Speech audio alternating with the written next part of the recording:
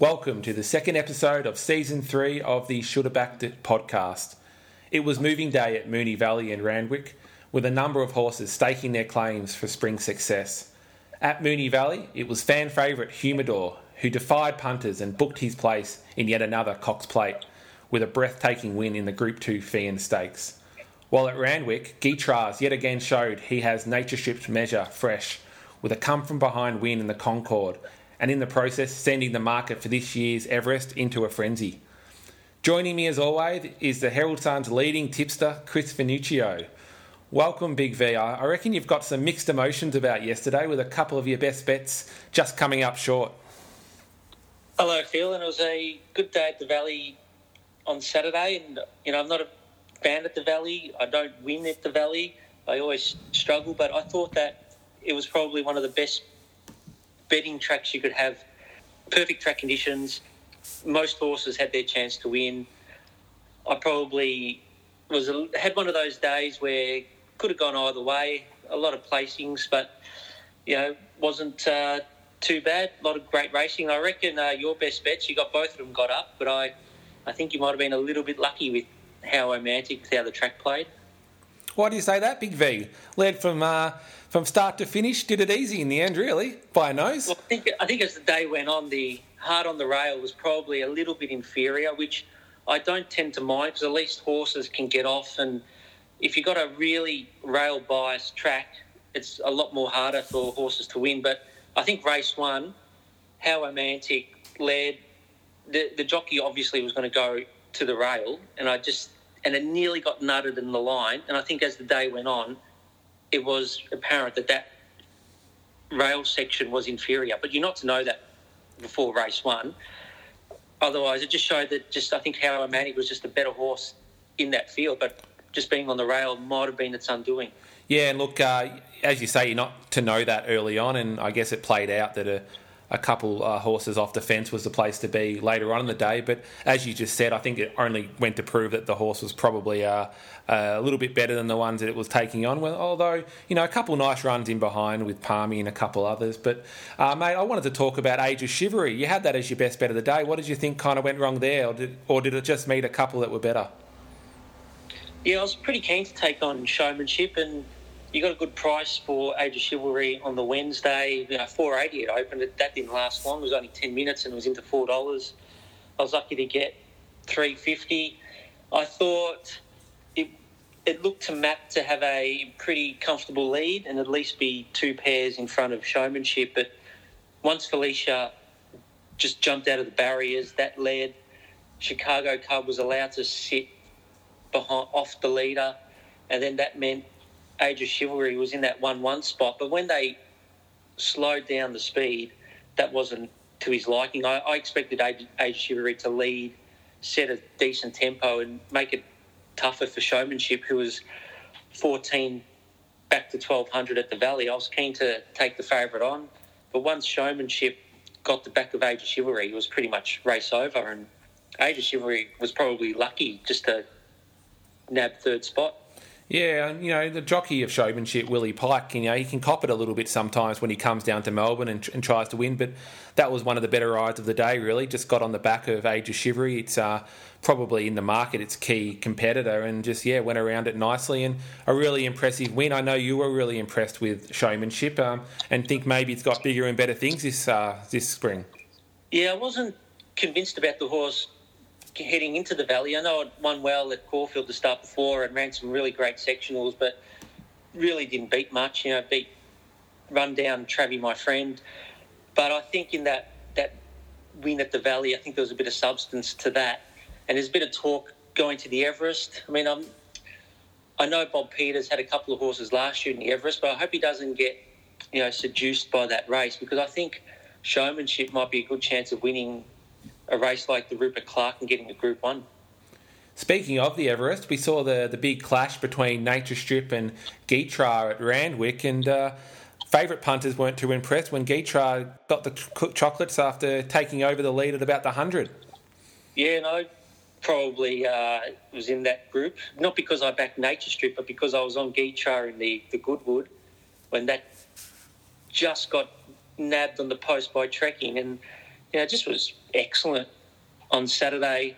And I think at the top of the straight, it probably looked like he was going to struggle to catch up to Nature Strip, but once it went past it won easing up on the line, so that was impressive. I think Nature Strip, it's become a pattern now. His first up runs aren't his best, and I think the mistake I made last prep was not following him. At Moonee Valley, he had barrier 1, which was going to be a risk for him, but he won well. Then he won the TJ.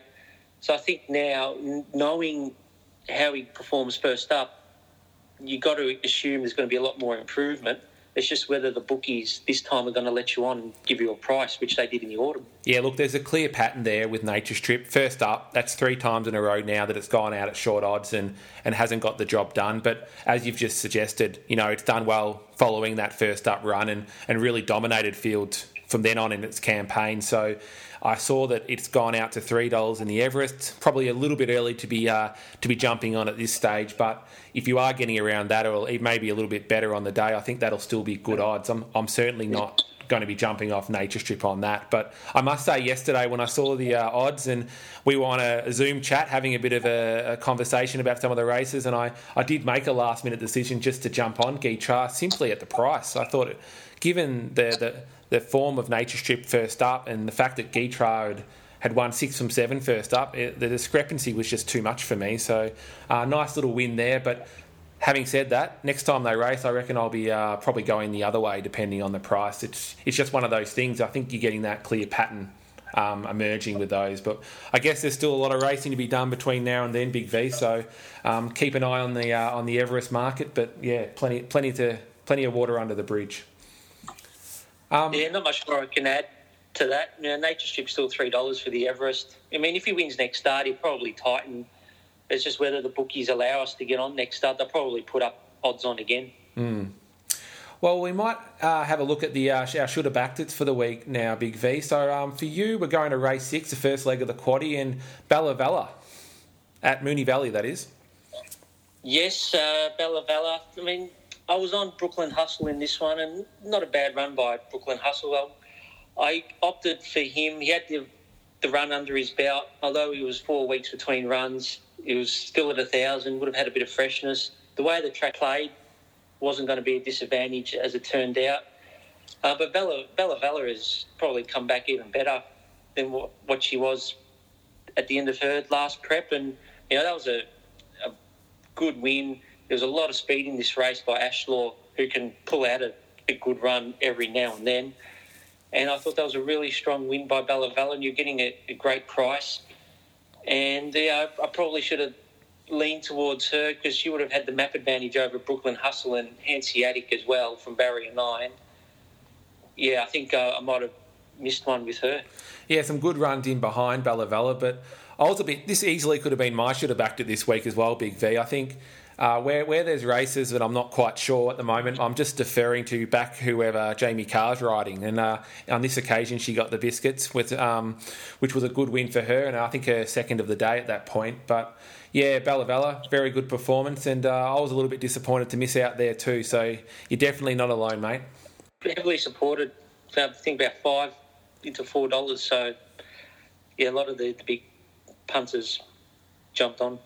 Well, speaking of horses that I should have backed, and look, for me, this could have been easily Gytrash if I hadn't just got on at the last minute, but I'm going to go, slightly controversially, I guess, to Humidor, who had that great win in the Fian and booked his place in the Cox Plate. Now, I'm not particularly disappointed I missed it from a betting on it perspective, but I didn't have it in the quaddie, Big V, and that's a big miss because at about $20, it injected a lot of life into that quaddie. I think it paid $4,000 or so in Victoria. So, look, it was a great win from the old champ. I mentioned that it hadn't won. I think you mentioned it hadn't won in over 700 days before that race. So probably a little bit unexpected, but missed out on the quaddie as a result of that. So, a bit disappointed, particularly given there was a bit of a spruik around the horse, so particularly in the mounting yard and sort of on the morning of the race, that the horse hadn't been looking better. Yeah, first run for trainer Chris Waller, and, sometimes you just got to assume that he can just get that little bit out of these horses when they come to his yard. And, yeah, I think you had second, third and fourth in your quaddie. It was a classic quaddie, Big V, and first in every race except for the one I missed, which I had second, third, and fourth in. I think you were in a similar boat, so let's not let's not just all pin it on me. But yeah, disappointed it wasn't included because, as I said, the dividend was certainly one to have a look at yesterday. As for my should have sacked it, I'm going to stay at Moonee Valley and go to race 7 and go to Agreeable. So he ran fourth off a fourth in its previous start. And look, it looked a good shot early. And as I said, I like to jump on the Jamie Carr horses when I'm not quite sure on a race. And I thought it might have represented some value at $5. But just the pattern of the day, I think it was always going to be hard to win from sort of second last at Moonee Valley yesterday, despite the fact that the track did play really well. So I'm just disappointed in myself. I didn't make it a watch race, to be honest, and just have a look and see who I might want to get on going forward. But it was an impressive win from the eventual winner, Night Raid, in that one. And, just a little bit disappointed that I got caught up in that one and got involved. Yeah, I'm glad you brought up this race because I was one that had Agreeable on top. I stayed out of this race as well because I thought there was a lot of question marks. I mean, the one thing about Agreeable, I think it's going to be better over 14 and 16. It's just whether this horse, maybe as it steps up in trip, whether it can find a more positive position on the map. Because barrier 4, and they still went back on the horse. So hopefully over 14, they can be a bit closer in the run. I think first and second were pretty good. Aidensfield might be one to follow out of this race as well. Yeah, look, it ran home well, but it just settled in a position. As soon as it settled, I thought, I'm no chance here. And then on the turn, I think Jamie had to have a bit of a fight with the horse next to her just to get it through into the clear, and then ran on well, but just never looked like it was going to win the race. But as for your should have sacked it for the week, we're going back to race 2 at Moonee Valley and Skyman, who just got done by Shandy, another Jamie Carr horse. Well, I don't think it just got beat by Shandy. I think it was well beat. And I was trying to be kind. I got this race wrong. It was either between Skyman and Shandy. I went with Skyman because his first two runs had been pretty good. Maybe he just probably needed further, and he's dropped back to 1,600 metres, and that was a mistake. And I probably should have just gone with Shandy, and the smart money was on the winner. I know that there's a bit of commentary that Shandy was in a bit of an awkward spot in the run, but I thought halfway through the race when she was started to track up, and those leaders weren't going to do too much, that I thought the race was over halfway through. Yeah, look, I was on Shandy myself, and I wasn't too upset with how the race unfolded. I always thought pretty confident that it could get through and get steered through, which it did in the end, and won quite convincingly. Heavily backed as well. I think you could get $4.50 earlier in the week, but at one point I think it might have touched $2.50 just before the race. So certainly the punters got off to a really good start with How Romantic into Shandy, and then a couple of races later with Junipal. But a couple of the talking points for the day, I think you wanted to have a bit of a discussion around some of the Cups horses, I suppose, moving forward. And two of those that returned in pretty convincing style were Surprise Baby and Finch. Yeah, they were both very good on Saturday. Finch running third in the Chelmsford Stakes at Randwick, and Surprise Baby was second behind Humidor in the Fian Stakes. So, Surprise Baby, we haven't seen her for nearly 12 months. Her last run was in the Melbourne Cup last year. She looks like, I always get the sex mixed up with his horse, but he looks like that he's on track again for the Melbourne Cup. It's just where they go to next start. I know it was favourite for the Fian. I had the horse on top because I wasn't convinced with the rest of the field, but I don't think they probably might have wanted to win, but a win would have given it a spot in the Cox Plate, which might have been a good step up for the Melbourne Cup, sort of like Fiorente a couple of years ago. So be keen to see where Surprise Baby goes next. I think there's a win for him before the Melbourne Cup. I definitely think they wanted to go get that Cox Plate spot, Big V. I think that was definitely the plan all along. They had it ready to go and wound up, and probably just didn't get the run it needed to win the race. Otherwise, I think, it was a pretty good thing beaten, really. Surprise Baby. But I'll probably go to the Caulfield Cup instead now, I'd say. Yeah, possibly. Just It did that last year where it went 16 to the 2500 of the Bart Cummings and won the Bart Cummings. So, yeah, maybe going to 24 for the Caulfield Cup may not be out of the possibility. But if it does win the Caulfield Cup, then it will likely get a penalty for the Melbourne Cup. But then again, if it's only 1 kilo, 2 kilos, that's what happens. I thought Finch was excellent as well on the speed in a 1600-metre race.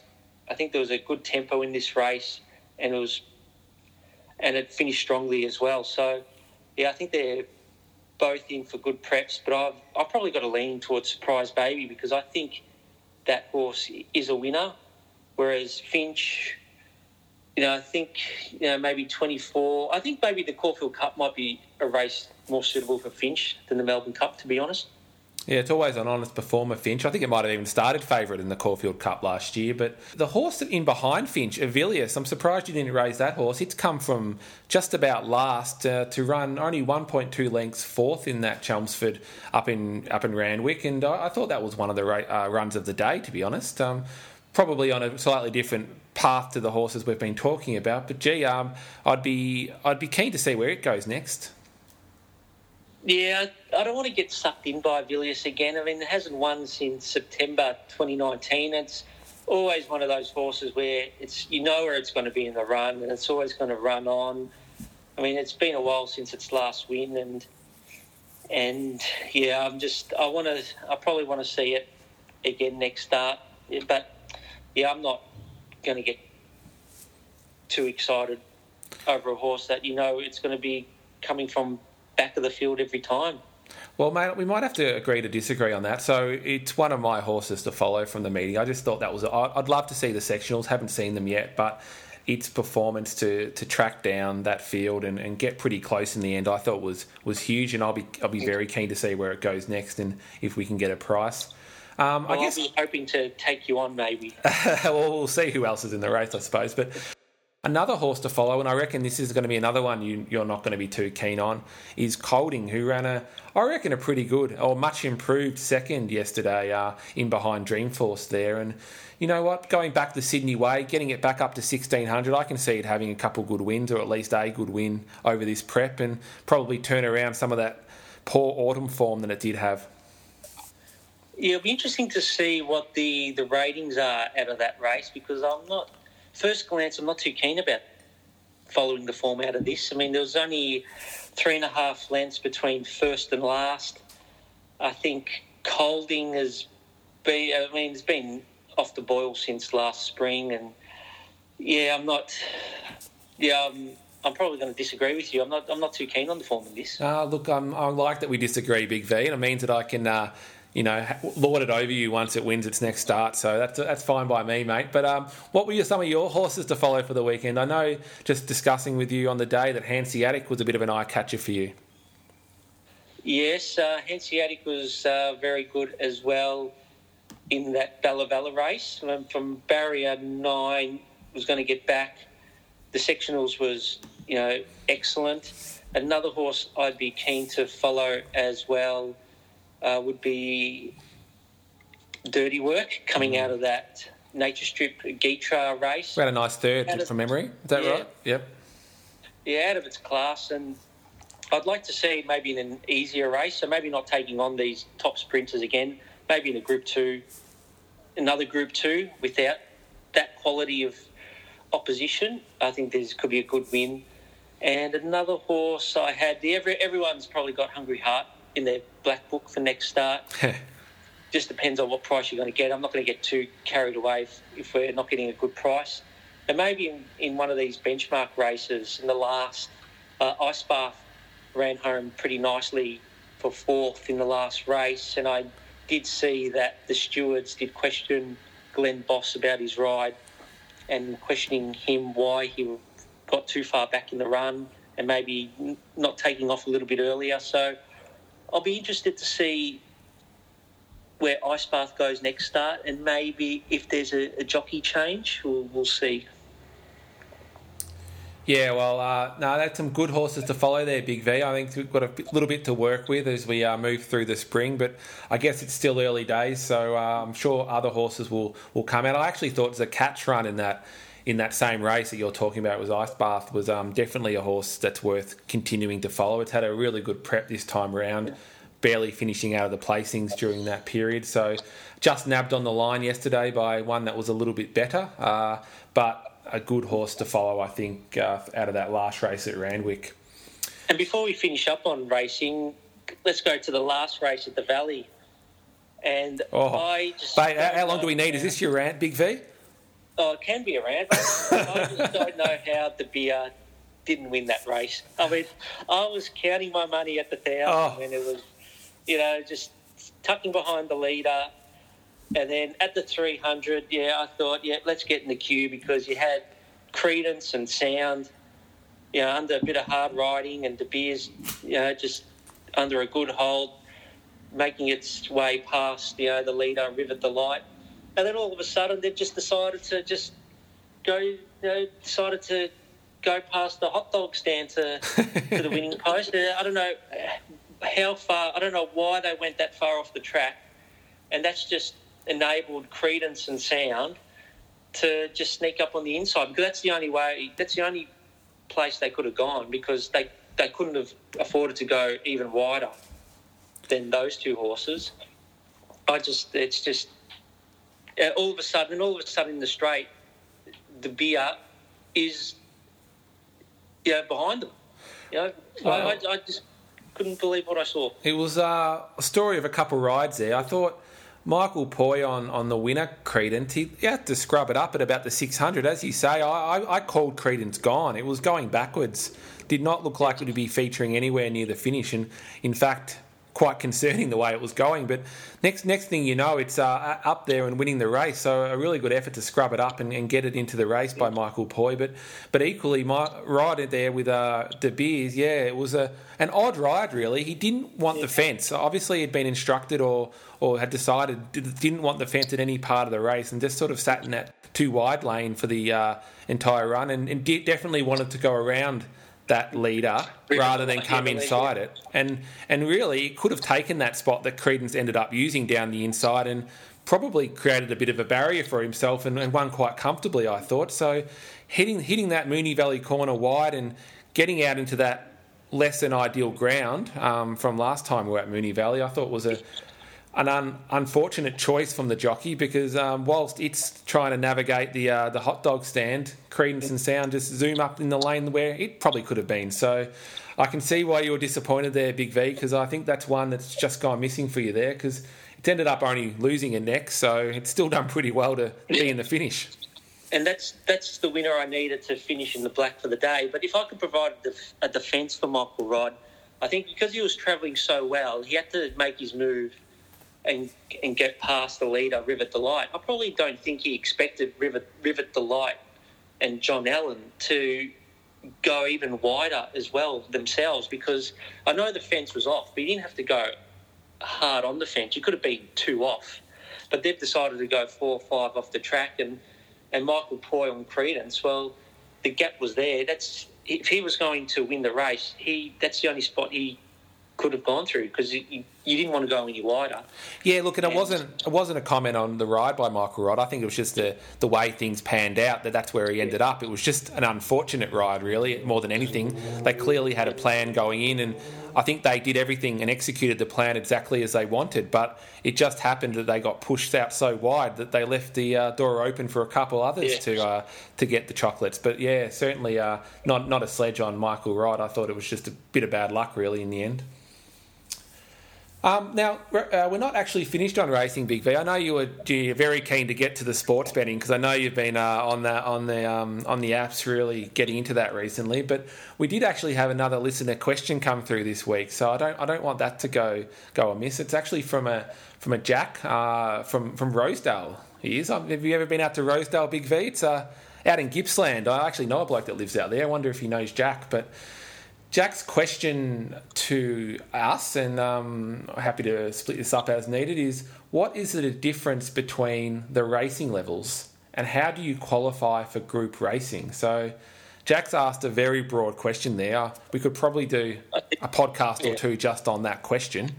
You might be more qualified to answer that one, being a relation to a trainer. Well, mate, what I might do is just give a very quick overview because, as I said, you could probably dedicate a whole podcast to how this works, and there's different machinations for different races as well. So we would have to go into some detail, but I guess at the lower levels, there's benchmark racing, and those who have listened to the podcast for a while have heard me rant and rave about different benchmark levels, benchmark 58, 64 races, 70, etc.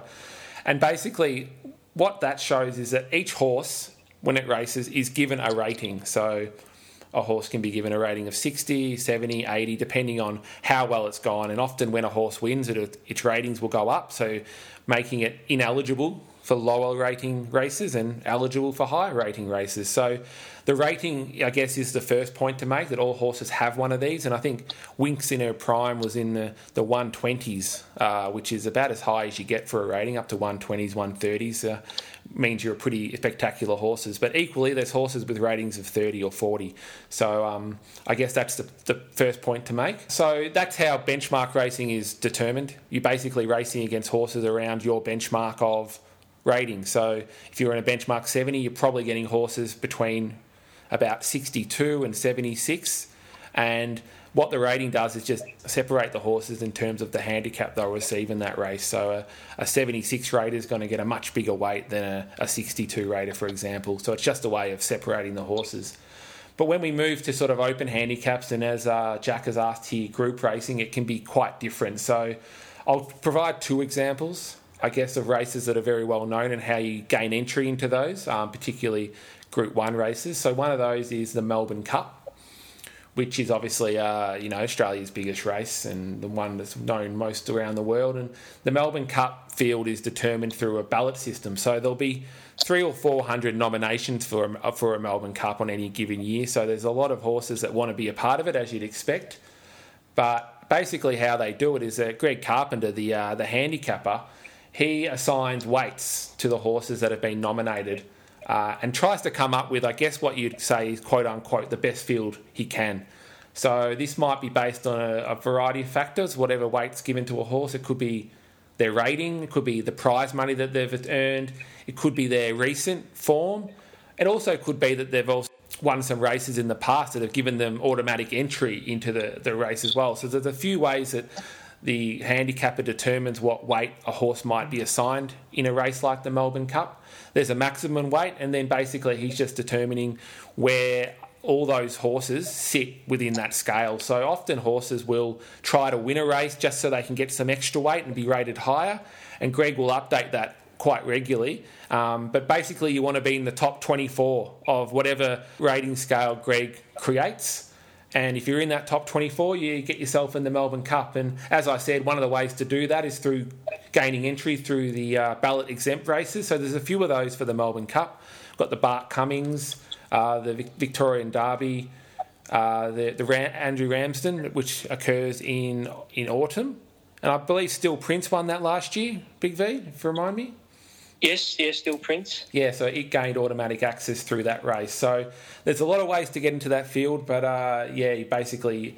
and then when you throw in the fact that you've got all these internationals, it's quite a big job for the handicapper to try to line up how good these horses are based on their different form lines and their different prize money, and also their age as well, which can be a factor in what weight they're assigned. So there's plenty for the handicapper to do there. I guess the other type of race that I wanted to talk about was the Cox Plate, which is very different to what we've just talked about in the Melbourne Cup. It's an invitation-only race, and it's held on the weight for age scale, which is determined by the age and the sex of the horse, rather than the handicap, which is the Melbourne Cup. Essentially, the handicap is designed that every horse will cross the line together. So that's how they sort of determine the weights there. But with the Cox Plate, it's really a race for the purist, because the best horse should technically win it. They're really looking for the highest quality field possible when you look at the Cox Plate, and it's widely regarded as the best quality race the country has to offer, perhaps even the world. I guess people could argue that fact. For this race, the invitations are sent out to horses, and those that can accept or otherwise. There is a ballot exempt race for the Cox Plate, and we actually saw it run on the weekend with the Fiend Stakes won by Humidor. So it'll get a run in the Cox Plate this year if it wants to participate, which is great for it, having almost got the job done 1 year against the all-conquering Winx. These sort of races, like I think the Fiend Stakes, for example, is kind of used just to encourage quality horses into that race more than anything, trying to get good fields of horses that want to gain automatic entry into the Cox Plate. So, look, there's a few ways you can do it. It's very different for different races. Often different races are restricted by age or sex. That obviously plays a key role in what horses can participate. But I thought I'd use the Melbourne Cup and the Cox Plate as a bit of an example of how different races work when it comes to entry, and also compare that to obviously the fact that benchmark racing is very different to that, as I think is alluded to in the question there by Jack. So, Big V, anything to add on that? Is that about a reasonable synopsis, noting that we could have gone and talked about this for days? Yeah, not much more I can add to that. I mean, I don't know too much about the rating system, but I suppose, in an ideal world, your rating determines what races you are qualified to run in, and it made me think of that controversial Turnbull Stakes race a couple of years ago with Winx, and you had a couple of $200 shots in the race that were allowed to run, Magical and Skyfire, who were just not up to the grade, and they ended up getting beaten by 26 lengths. And then Skyfire gets beat 6 lengths next start in the benchmark 64. So you don't want to see that situation where horses are really out of their depth and out of their grade. You want to see, horses with the right rating in the right races that they can, continue to progress and improve. Yeah, and look, I think that's a good point too, that there are minimum ratings that you need to have before entering some of these races. I mean, they don't want... If you opened up the Melbourne Cup to every single horse possible, you get thousands of noms, of a lot of horses that might be very low rated trying to get in as well. So there are some minimum standards for those bigger races, and I think you've sort of alluded to it there. And there's other races like the All-Star Mile, which again isn't a group race, but it's obviously a major feature on Melbourne's autumn carnival, with a completely different way of entry into that race, and they had to increase the rating scale on that a couple of years ago because a few, inferior horses managed to find their way into the field. Thank you for your question there, Jack. Keep them coming in. If you do have any other questions that you want explained or want us to talk about, please do reach out on our Twitter handle @Should'veBacked it, where you can also find Big V's best bets of the day, which are probably a better thing to look at than anything else on that handle. It's also where you can find this podcast if you happen to find it through another forum. So we might just finish today. We've started the new segment this season looking at sports betting, and last week we looked at same game multis, and we got a lot of good feedback about that, Big V. I think everyone's getting involved in the same game multis, and I think people also like the fact that after me introducing it, you decided that you didn't like them at all, and that we should all jump off same game multis. So that was a nice little hit in the gut for me when you said that. But anyway, this week we wanted to talk. My opinion. No, it's a valid opinion. I understand that they're a favourite. A lot of people are jumping on board and very popular. Yeah, absolutely. But this week, again, we're going to stick with AFL. And I guess you wanted to have a bit of a talk about how the AFL is sort of panning out at the moment. We're seeing, I guess, a lot of teams coming off various breaks when it comes to the footy frenzy that's occurring again now, and a lot of form fluctuations as a result of that. Yeah, it's hard to... there's a couple of teams that, I just can't catch this season, and I think Melbourne is the main one. You don't know what you're going to get with Melbourne every week, and Hawthorn's been another. We're doing this podcast on the Sunday, and they were up against St Kilda and really gave them a really good fight in that game, and I think they kicked the first 3 goals. There's a lot of fluctuating form that's just making it really tough to, bet with some confidence. But you might be able to get some value if you're prepared to take on a favourite. You might be coming off a 4 or 5 day break. Yeah, on this year, I think it is challenging, but what you are getting as a result of those form fluctuations is some really good odds.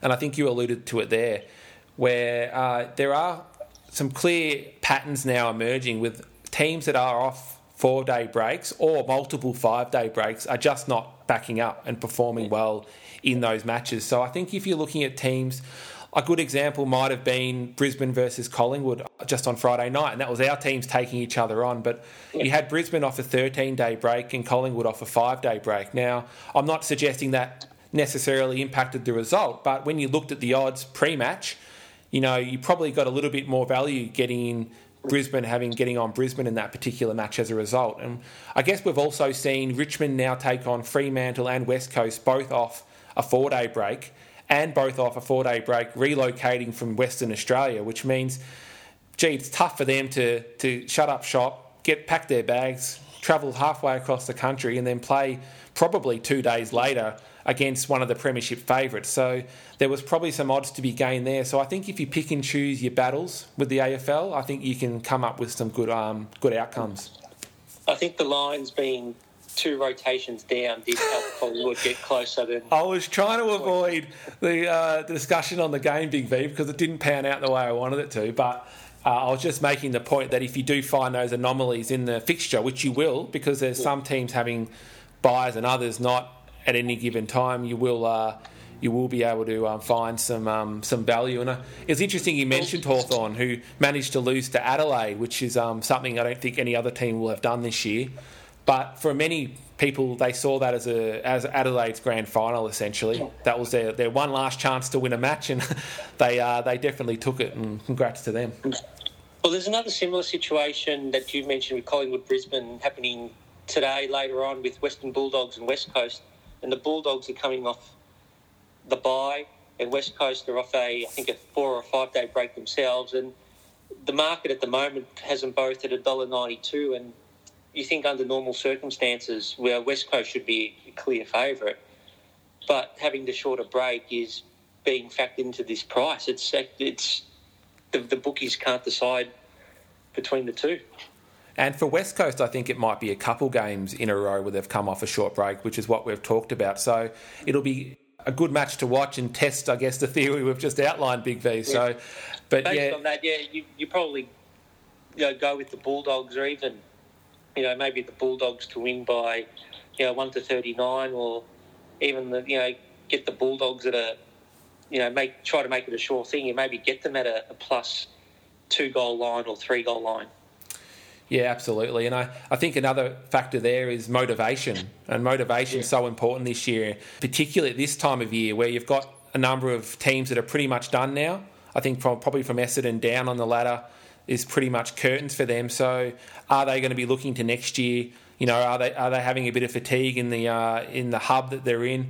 So I think you probably want to be looking at motivation as a factor. You've got the Bulldogs, who are basically playing for a chance in the finals against West Coast, who are looking for top 4. So it'll definitely be a strong, motivating game for both of them. But you do find games, particularly, say, Geelong-Essendon, which is also happening today, where Geelong clearly have the motivation factor over Essendon in that match. So that's another thing to take care of.